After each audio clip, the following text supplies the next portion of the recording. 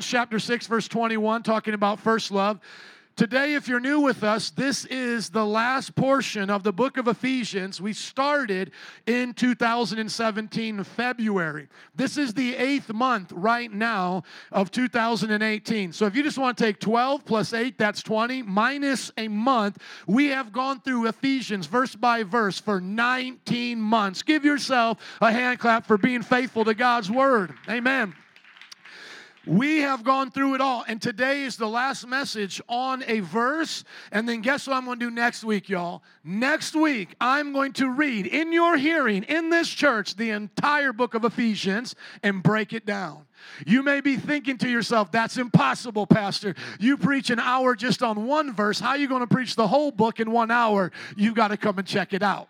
You've got to then come for yourself and see that miracle.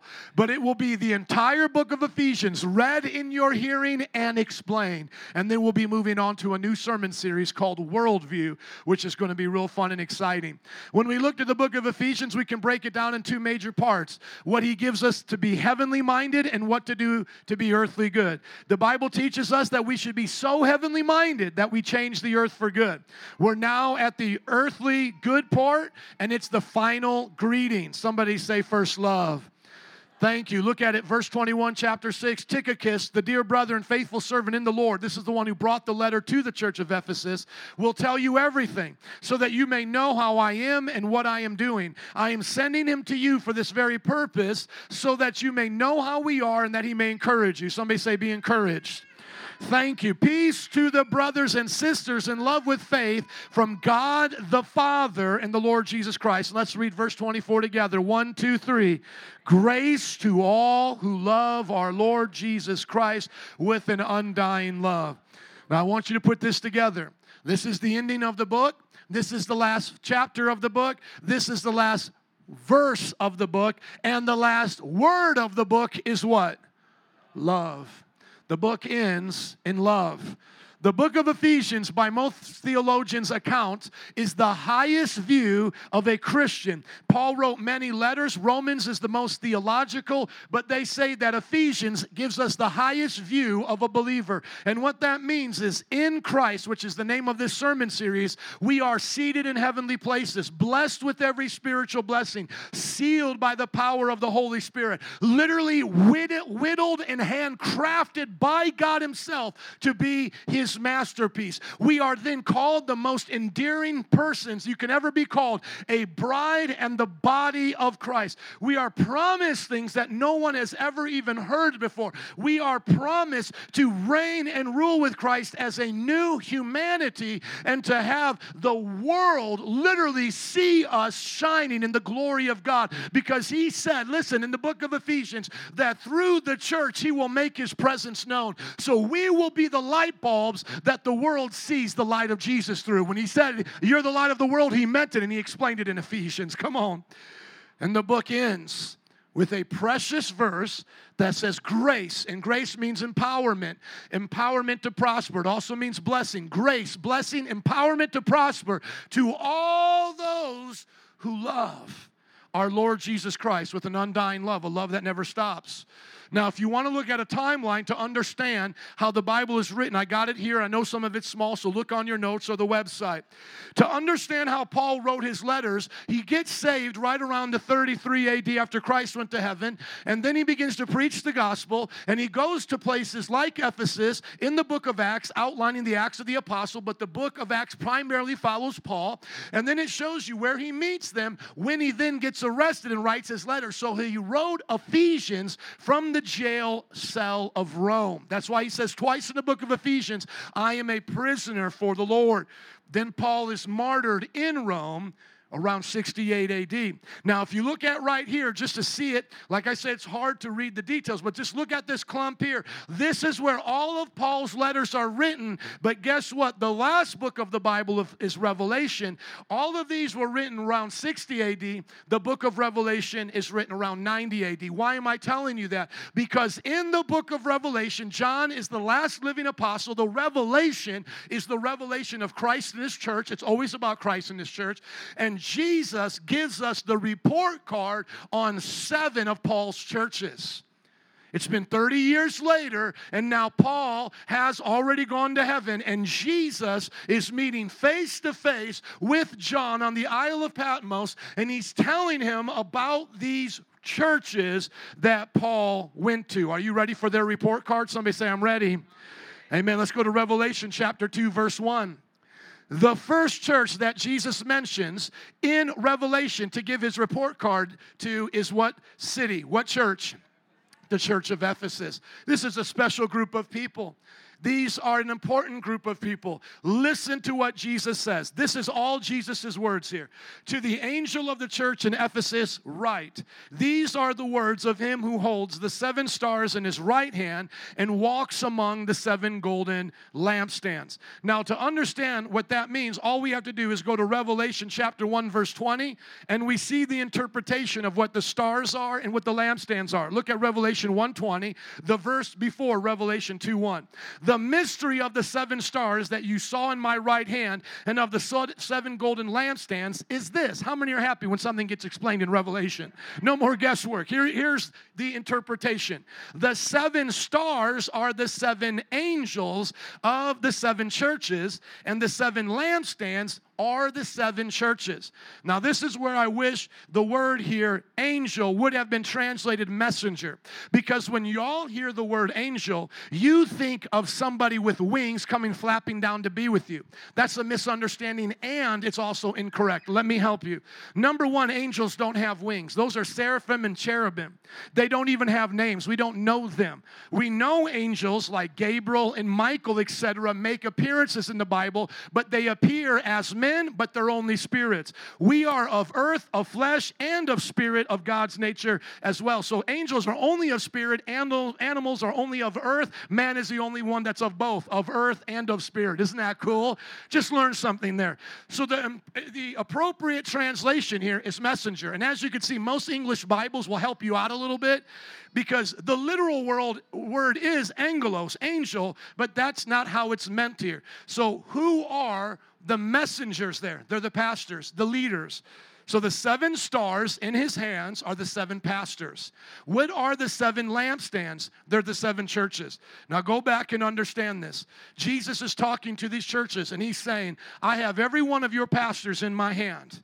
I'm in charge, and they're listening to me. So you should take serious what a pastor has to say, or someone in charge. Amen?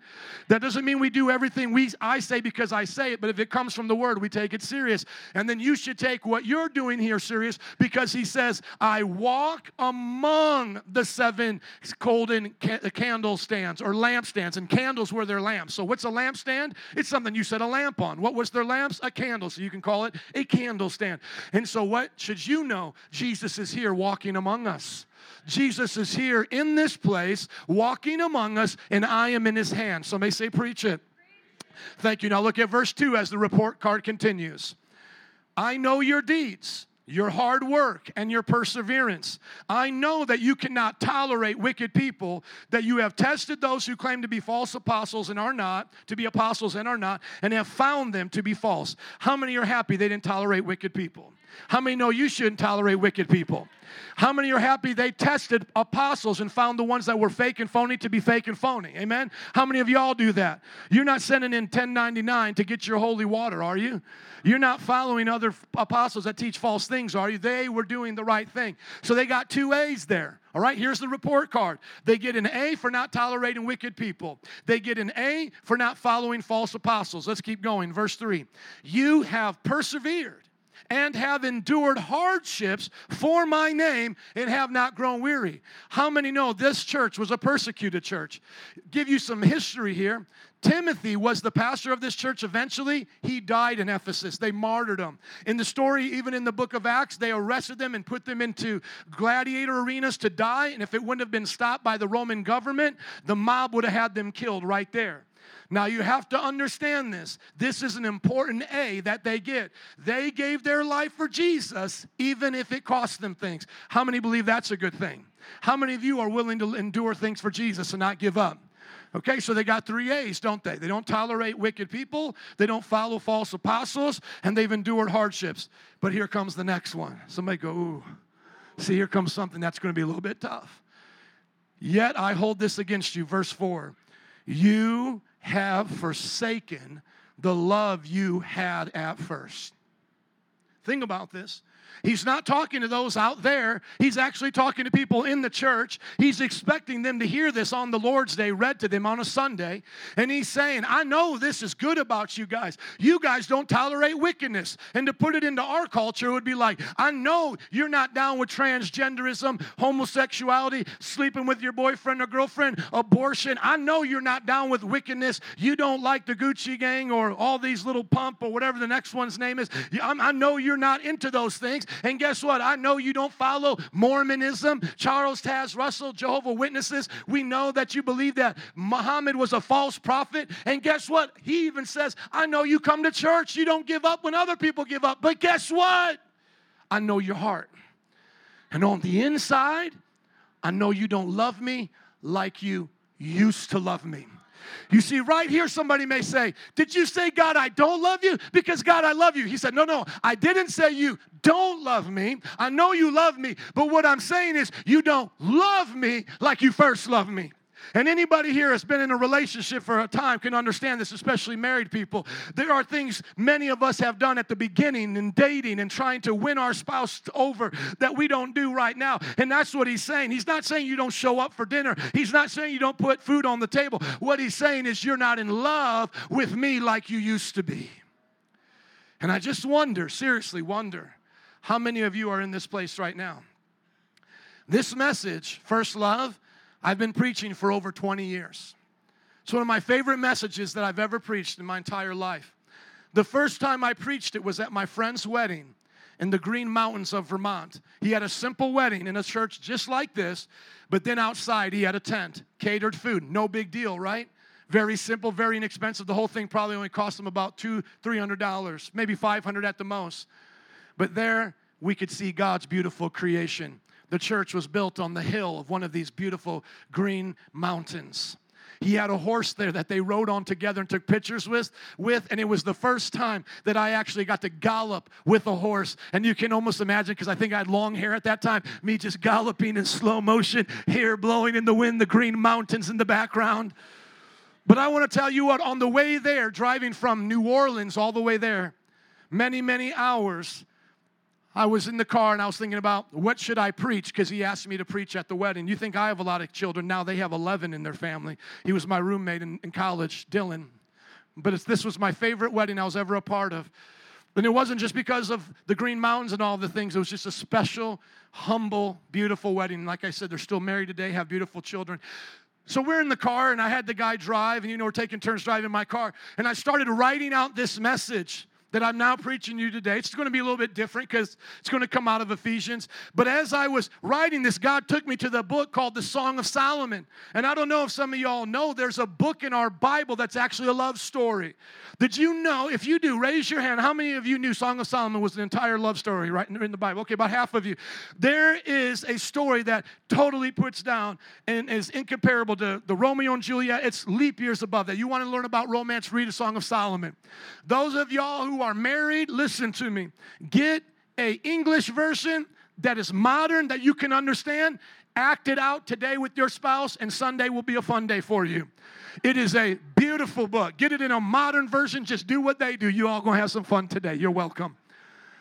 So I'm going through the story of the Song of Solomon. And the Song of Solomon, in short, is this, is that there's a powerful man. He's like royalty. He's strong. He's handsome. He's wealthy. And he goes for a girl that's not really all of that. She's somebody that nobody pays attention to. She works in the field. She doesn't have what all the other girls have. But yet he's fallen for her because she's beautiful on the inside first and then through the outside. So she's a woman of character. And it talks about how at first she's very insecure that she doesn't deserve this kind of attention. And she almost thinks it's too good because of all the bad men she's been with before. Because this is a man of integrity. This is a man of wealth. This is a man possibly of royalty. And yet he's coming after her. And the story is beautiful. And there's one scene where he actually comes to visit her at night. And teenagers, don't try this with your girlfriend, okay? But he actually comes to visit her at night and knocks on the door. And it says, it's me. Let's go out. Let's spend the night together. Not breaking God's commands. Let's say it like that. But let's just go out together in the evening. And at first, she's so shy. She says, I don't have my makeup on. I don't have my eyelashes on. Haven't got my extensions on. I don't want to go out. I smell. I don't got my lotions on. She literally says, I'm not prepared to go out. But he still knocks on the door. He says, I don't care what you look like. Just come out. I'm here waiting for you. But then by the time she comes, he's already left because she took too long. And this is where the story brought tears to my eyes. And now she goes around in the streets saying, have you seen my lover? Have you seen my lover? And I just wonder how many of us in the church are not desperate for Jesus. We're not really desperate to get up and chase him and to consume all that he has for us. We play cool too often. Well, Jesus, I don't know if I'm ready to go to church. Jesus, all those people are going to judge me. And Jesus is just looking for somebody that just loves him so much. The moment he knocks, they jump out ready to go. It don't matter if we don't have the makeup on. It doesn't matter if I don't look right. I'm coming to chase you. Yes, in that story, I have to see myself as the woman, but it's not transgender. I see myself as the church, in other words, because isn't it something that Paul, the one writing the book of Ephesians, uses the same image that the Song of Solomon brings up, which is a man with his wife. He says it's like Christ with the church. So I'll encourage you to go back and look at it. But that was the first time I preached that message, and now over 20 years, it's one of my favorite messages. Look at verse 5. Consider how far you have fallen. Repent and do the things you did at first. Now, here's where it gets serious. If you do not repent, I will come to you and remove your lampstand from its place. So the lampstand represents the church. He says, but I'll remove it. Does that mean he'll just close the doors? No, it's going back to the idea of God's presence being in the building. When the presence of the Lord left the Jewish temple, it literally was put over the door, Ichabod. And kabod means glory, and ik means it has left. The glory of the Lord has left. The Holy Spirit came down with flames of fire and tongues upon their heads. And the idea is representing here, if you don't get right, I'm going to remove the Spirit from your church. I wonder how many churches the Spirit's been removed from, but they still shouting and hollering.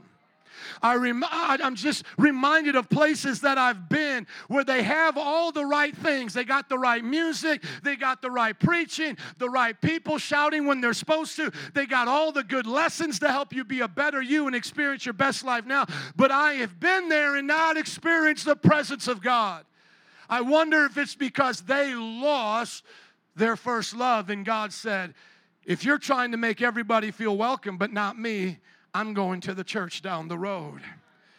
We shouldn't treat the Holy Spirit as our errand boy to do whatever we want him to do. The Holy Spirit is the third person of the God nature, and he is the person who leads us in what we teach and how we live, and he develops in us his character, the fruit of the Spirit, and the gifts of the Spirit. And so today, if there can be churches without the Spirit, I wonder if there's any believers here or supposed Christians without the Spirit. And if we were to look at your life, you might look exactly like the Ephesians people. You might say, man, I'm always on point in church. I'm always doing the right things. I don't like wickedness, and I suffer for Jesus. And you may list off all the A's you get on your report card. But I just wonder if there's anybody here today, because you have lost your first love, you don't have a relationship with the Spirit like you used to. And now, instead of being led by the Spirit, you're just led by your feelings. And how many know feelings just want to be what? Felt. And we talk about what my feelings are. I feel this and I feel this. The Bible doesn't want you to be led by your feelings, but by the Spirit. Let's continue in verse 6. He says, but you have this in your favor. You hate the practices of the Nicolaitans, which I also hate. How many know it's good to hate sometimes? The Nicolaitans were just false teachers. And he says, I'm glad you hate it because I hate it too. Now look at verse 7. Whoever has ears, let them hear what the what is saying? What the Spirit says to the churches. Are you hearing this today? Let me just ask you this. Do you think you're better than the Ephesians people? Do you think you're more radical than them, more spiritual than them, that this message wouldn't be true for you or shouldn't be taken serious? No, we better hear what it says. What he says, rather, the Spirit says. Now notice this. To the one who is victorious, I will give the right to eat from the tree of life, which is in the paradise of God. He promises them an eternal life on the earth. Heaven is temporary, remember. We come back down to rule with Christ, and there we will partake of the tree of life. How many think that's important? So how many are ready to learn about your first love? To never lose it, to have it all the days of your life. Now, to get where we're going here today, let's look back on their lives, because he says you need to repent and do what you did at first. Let's look at the three things in general that they did at first. Let's go back to the book of Acts where they first get saved. You know what they did? They were willing to give everything up for Jesus. Look at Acts 19:17. When this became known to the Jews and Greeks living in Ephesus, they were all seized with fear, and the name of the Lord Jesus was held in high honor. Watch. Many of those who believed now came and openly confessed what they had done. They confessed their sins. They weren't afraid of it. A number who had practiced sorcery brought their scrolls together and burned them publicly. When they calculated the value of the scrolls, the total came to 50,000 drachmas. In this way, the word of the Lord spread widely and grew in power. You know how much money they estimate 50,000 drachmas to be? Around $6 million. What's the first lesson that we can learn from them being willing to give up everything? Is if you don't allow the things of your past to come back, because small compromises can create big failures. And what you tolerate today could dominate your life. I don't know where along the line they stopped doing this, because they were doing some things right. But somehow there must have been a compromise. And the way I look at compromise is the small little things we do against God's word that we don't think matters. But the devil knows they matter because they're steps towards destruction. Let me give you an example. I'm at church today, just like you. Some of you coming to church today was a real struggle. To me, it's not a struggle. But how could me coming to church become a struggle? Well, let's go right where I'm at now. I'm a pastor. This is my job. It's my passion. I love to come to church, but now watch. Church ain't growing like I want it to. I'm going to retire from being a pastor. I'm going to start selling used cars. That's what one of my friends did. See, now I'm not obligated to come. See, one small step. Next step, sometimes with my family of 6, we got things going on. It's hard to always come to church. They have other people that can take my spot. I don't always need to be there. You know what? This weekend in particular is really busy because we just had a new child. I've got family from out of town. I don't really need to be at church. You know what? When I come to church, they now judge me. They look at me like I'm not really a Christian anymore. Maybe I just shouldn't go to church. Man, Pastor, you went a long way. But was it a big leap? I can tell you right now, this white boy can't jump from here to here. You want to see me try? I can tell you right now, it will be messy. Oh, but how do you get somebody to move from here to there if they can't leap it all at once? If you're the devil and he can't get you to worship him, how is he going to get you to worship him? In other words, worship yourself. He's going to have you take small steps away from God.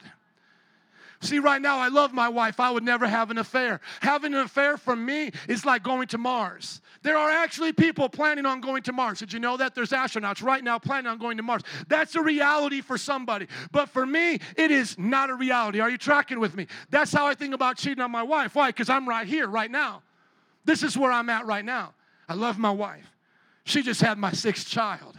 She's my hero. She takes care of my kids. But we're not talking to each other as much because she's tired right now. And sometimes when we do talk, she gets on my nerves because she's always asking me to do stuff. I don't really want to be around her like I used to be, because when I'm around her, I lose my temper. I'm just going to stay away from the house and do more things outside with my friends. There's this girl looking at me at the bar when I'm there with my friends. I see her. She's a waitress. She comes every Thursday.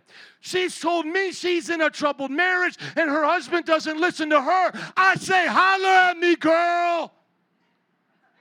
I know you want to laugh, but that's how men commit adulteries. How do you go from there to there?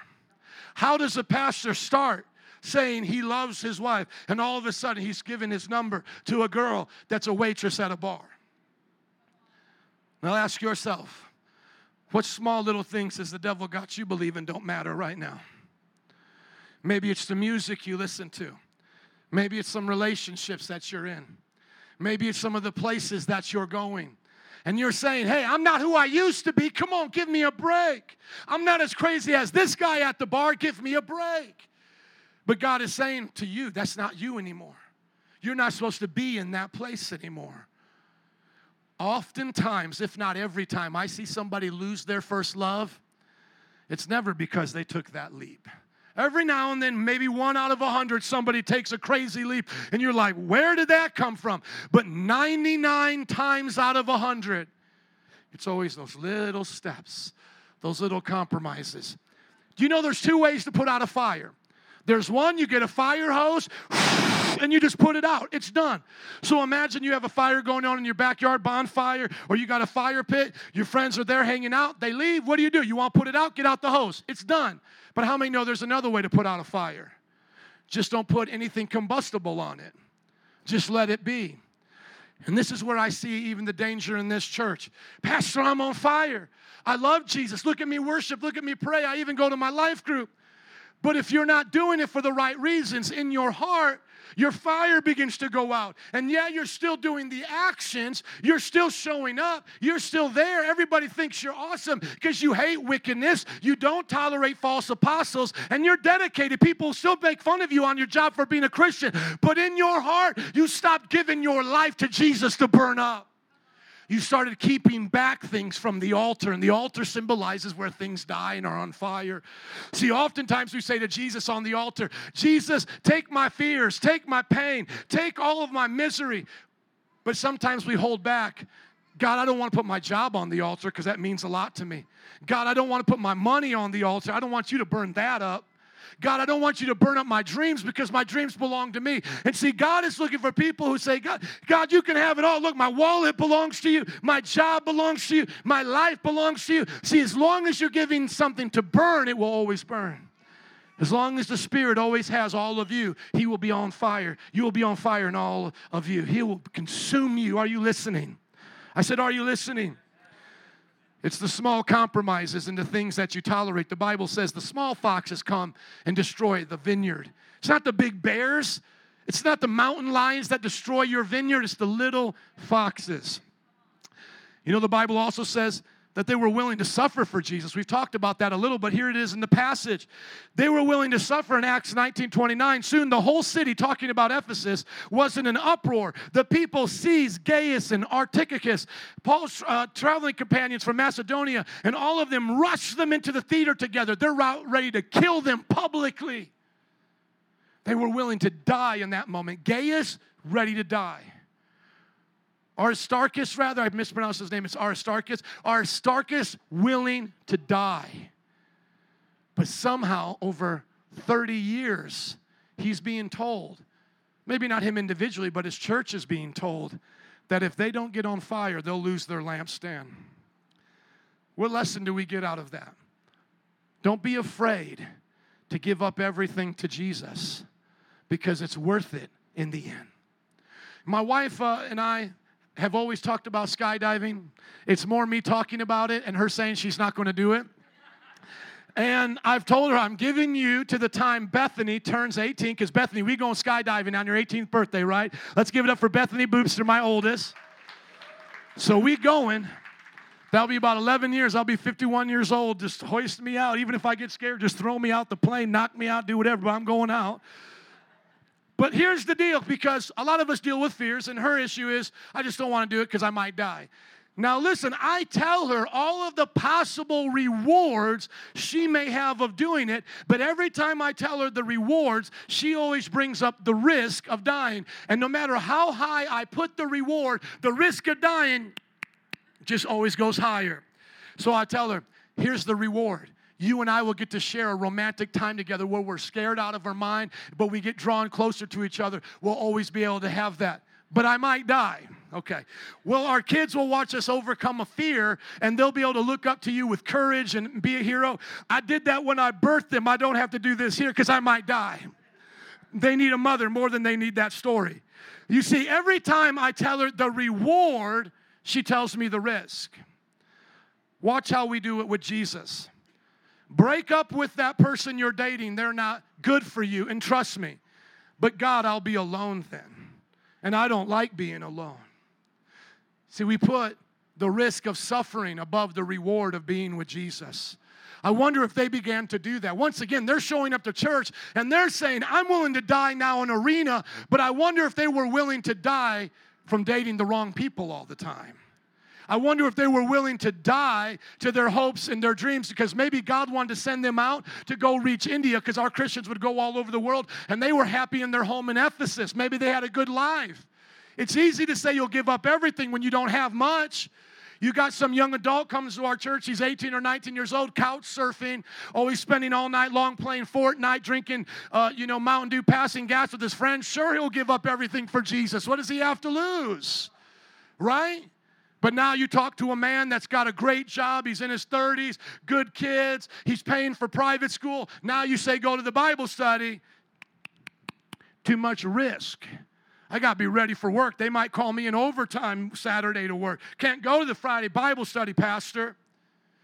How many of us, when God tells us to give up something and he says it will be better, how many of us get scared and put the risk above the reward of Christ and his presence?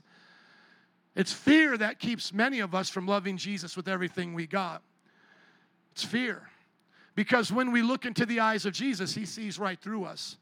See, oftentimes people will say, man, I want to live for Jesus, but I'm not ready. And I know that sounds noble, but what they're saying is, I don't trust Jesus to change me. Because to me, it's not about being ready. Jesus is not that house guest that comes over, kind of like my mom, where my mom is coming over and say, you all better clean the house with me, kids. Mama's coming over here. And even though she said she don't mind the mess, I still want to live up to her expectations. Hello. It's not like to become a Christian, I have to become a Christian first. It's not like I wash my car and then take it to a car wash. It's not like I get myself ready and change myself and then I ask Jesus to change me. Do you understand? I come to Jesus broken and a mess and a failure, scared and not able to do it on my own. And I say, Jesus, save me, change me, empower me, because I'm not going to let my fear hold me back. This last thing that we're going to learn about them is the long passage, but I know you guys can take it. It's powerful. It's in the book of Acts. They were passionate. Somebody say passionate. Thank you. They were passionate about being disciples. That means they were one of the star churches that Paul planted. Listen to how much they loved their apostle. Verse 17, from Miletus, Paul sent to Ephesus for the elders of the church. Now notice this. In that region we just learned about here, the only elders that got called to be with Paul before he goes to Jerusalem in this whole region are those men and women from Ephesus. That's how special they were to Paul. Paul had spent the most amount of time there in Ephesus as well. He said, go get me those elders. Verse 18, when they arrived, he said to them, you know how I lived the whole time I was with you, from the first day I came into the province of Asia. I served the Lord with great humility and with tears in the midst of severe testing by the plots of my Jewish opponents.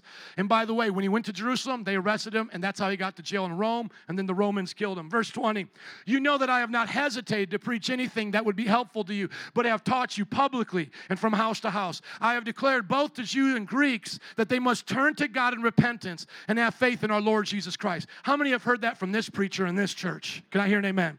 Amen. See, that's good preaching right there. Let's keep going. He says, y'all know what I'm about. Verse 22. And now, compelled by the Spirit, Paul says, I'm not going to go on vacation. I'm not picking a place to go like Bahamas because it's awesome. Compelled by the Spirit, I'm going to Jerusalem, not knowing what will happen to me there. I only know that in every city, the Holy Spirit warns me of prison and hardships. They're facing me. However, I consider my life worth nothing to me. See, did Paul think of himself so amazing? No, he said, my life is nothing. It was a gift of God anyway. And I love what one preacher said. If God gave me my gift, gave me the gift of life, God could spend it on bubble gum if he wanted to. But I'm thankful that he spends it on his ministry and on his purpose. Do you understand that? God could say, I own you. Now go be a monk in the Himalayan mountains. Go do meditation for the rest of your life. Go be celibate. Don't have sex. Don't have children. If that was real, God could ask you to do that. And so we should never take our lives to be so prideful, because we know eternal life is greater. And that's what Paul said. He said, I consider my life worth nothing. My only aim is to finish the race and complete the task the Lord Jesus has given me. The task of doing what? Testifying to the good news of God's grace. Good news there is gospel, evangelion in the Greek. Now I know, look at what he says to these precious people. I know that none of you will know, none that I have gone among preaching the kingdom will ever see me again. This is it now. He had a prophecy. He's going. They'll never see him again. Therefore, I declare to you today that I'm innocent of the blood of any of you, for I have not hesitated to proclaim to you the whole will of God. That comes from the prophet Ezekiel, where it literally says, and we've heard this in our culture, my hands are clean from the blood, or the blood of men are off of my hands, or your blood is not on my hands. That saying comes from the prophet Ezekiel. Paul is saying that same thing. And he's saying, whatever y'all do now, that's on you. My hands are clean from your responsibility now. Do y'all get that? Come on, somebody say, I get it. That means whatever I tell you now, you're going to be responsible for. Okay? Watch what he says. God gave him a prophetic word here. Because remember, he dies in 60 AD. 90 AD is when it happens in the judgment of Jesus. He had a word before that. He said, keep watch over yourselves and all the flock of which the Holy Spirit has made you overseers. Be shepherds of the church of God, which he bought with his own blood. I know that after I leave, watch this, savage wolves will come in among you and not spare the flock. Watch this, verse 30. Even from among your own number, men will arise and distort the truth in order to draw away disciples after them. He's like, after I leave, people here are going to lie to you and take you away if you're not careful. Look at verse 31. Read these 5 words together. 1, 2, 3. So be on your guard. One more time. So be on your guard. Remember that for 3 years, I never stopped warning each one of you night and day with tears. So he says, I care about you, and I'm telling you, and this is what I'm trying to do for you. I'm warning you, be on your guard, because if it can happen in Ephesus, it can happen here. Now I commit you to God and to the word of his grace, which can build you up and give you an inheritance among all those who are sanctified. That's why we're called saints. It's because we're sanctified. We're not sinners because we don't sin like we used to. Can I hear an amen? Amen. I have not coveted anyone's silver, gold, or clothing. You yourselves know that with these hands of mine, I've supplied my own needs and the needs of my companions, and everything I did, I showed you that by this kind of work, we can help the weak. Everybody say, help the weak. Thank you. Remembering the words of our Lord Jesus Christ, where he said, it's more blessed to give to receive, more blessed to give than to receive. And then here he ends by speaking these words. He kneels down with all of them in praise. This is the last time they see him. Remember, the letter that we're reading in Ephesians comes from jail, so he never sees them again. They all wept as they embraced him and kissed him. What grieved them the most was his statement that they would never see his face again. They accompanied him to the ship. And so what is the lesson that we learn about our passion? Is that we have to guard our passion. Because if we ever let down our guard, one lie can bring us into bondage. But if we keep up our guard, one truth can set us free. You have to protect what God has given you. You can't even let someone in this church take you away. I got stories to tell, but y'all might be a little nosy and try to figure it out and go get into people's business. Can I tell you stories without y'all getting nosy? No, I can't. Y'all just too quiet. I said, can I tell you stories without you guys getting nosy? So that means if y'all get nosy and start snooping around, I'm going to know it was the second service, right? Right? Watch this. We've had people in this church almost commit affairs, 2 married couples, one with the other one, man and woman. You would have thought at that point, they're going to leave the church. This is a crazy environment. How in the world can they come to the same church when the husband almost got with the wife? Now the one of the other one, they're going to fight in the parking lot, right? No, they stayed. They humbled themselves. The 2 that were sinning repented. Then they went individually to counseling. And if y'all try to figure it out, it's because you're nosy. Because God healed it so much, you wouldn't know who it was. But let me tell you about, come on. But let me tell you about people who have been in this church who have gotten offended over what one administrator said to them and never came back. How is it someone can go through the hardest time of their life and say, I trust you, pastor. I trust you, counselors. I trust you, life group. I trust you, church on Sundays. I'm going to live for Jesus, and go through what could be the most devastating time, and somebody couldn't even get over one miscommunication. Somebody had their guard up. The other one let it down. Someone said, I'm going to love God with all my heart, soul, mind, and strength. And the other one said, I'm going to get offended by people.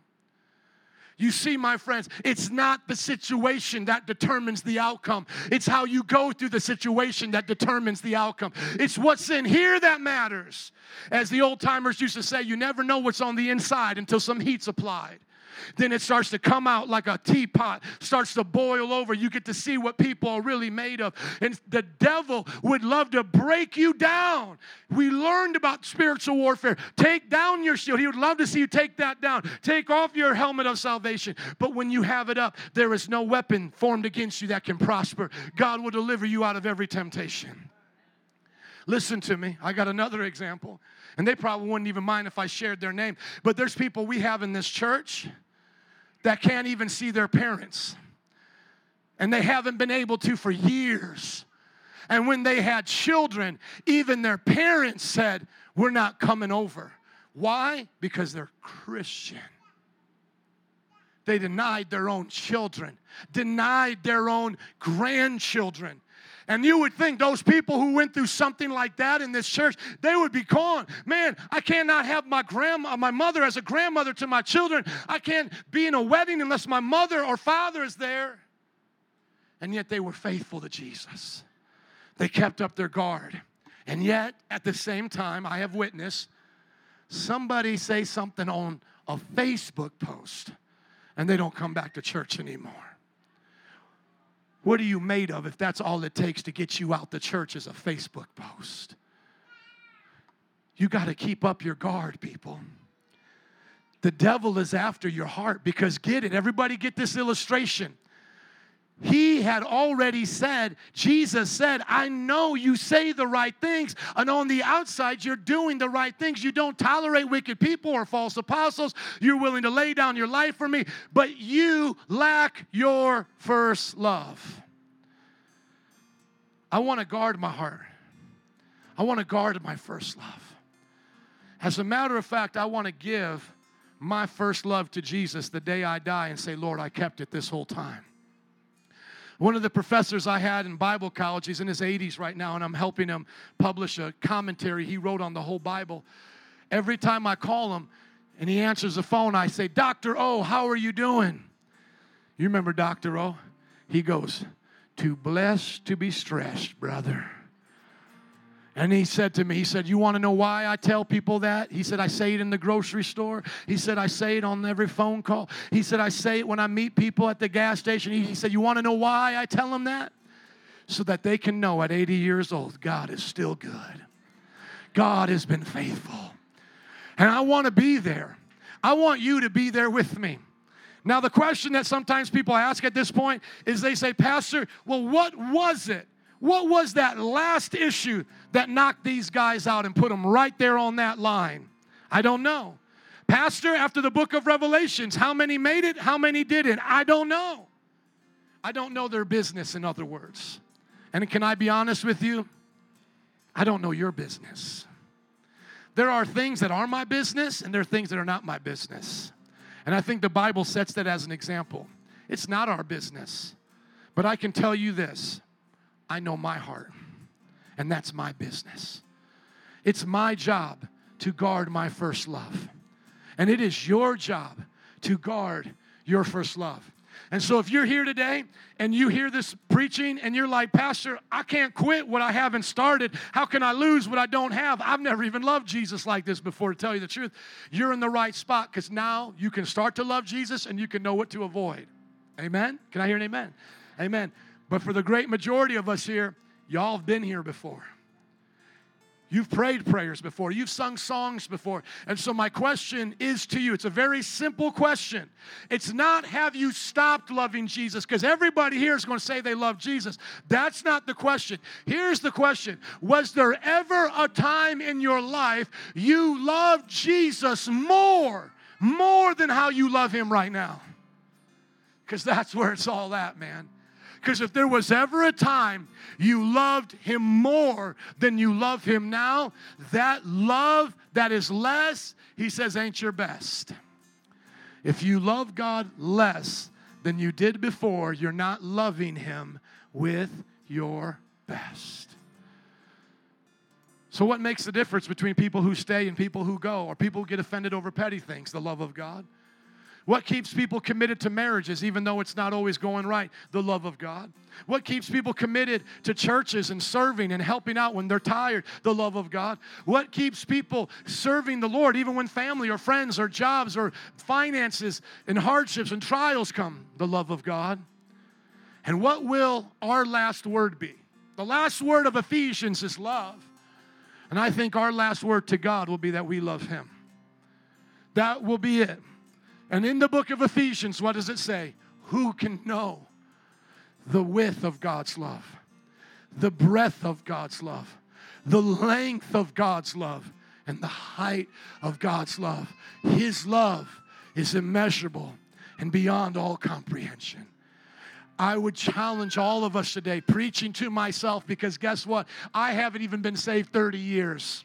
And the guys he's talking to were saved over 30 years. So here's the message for all of us. Here it is from Paul. Are you guys ready before we go? Grace to all who love our Lord Jesus Christ with an undying love. If that's you, would you stand up today? Come on. Give a shout of praise and a hand clap of gratefulness to Jesus. Hallelujah. Grace and blessing upon us. All the altar workers and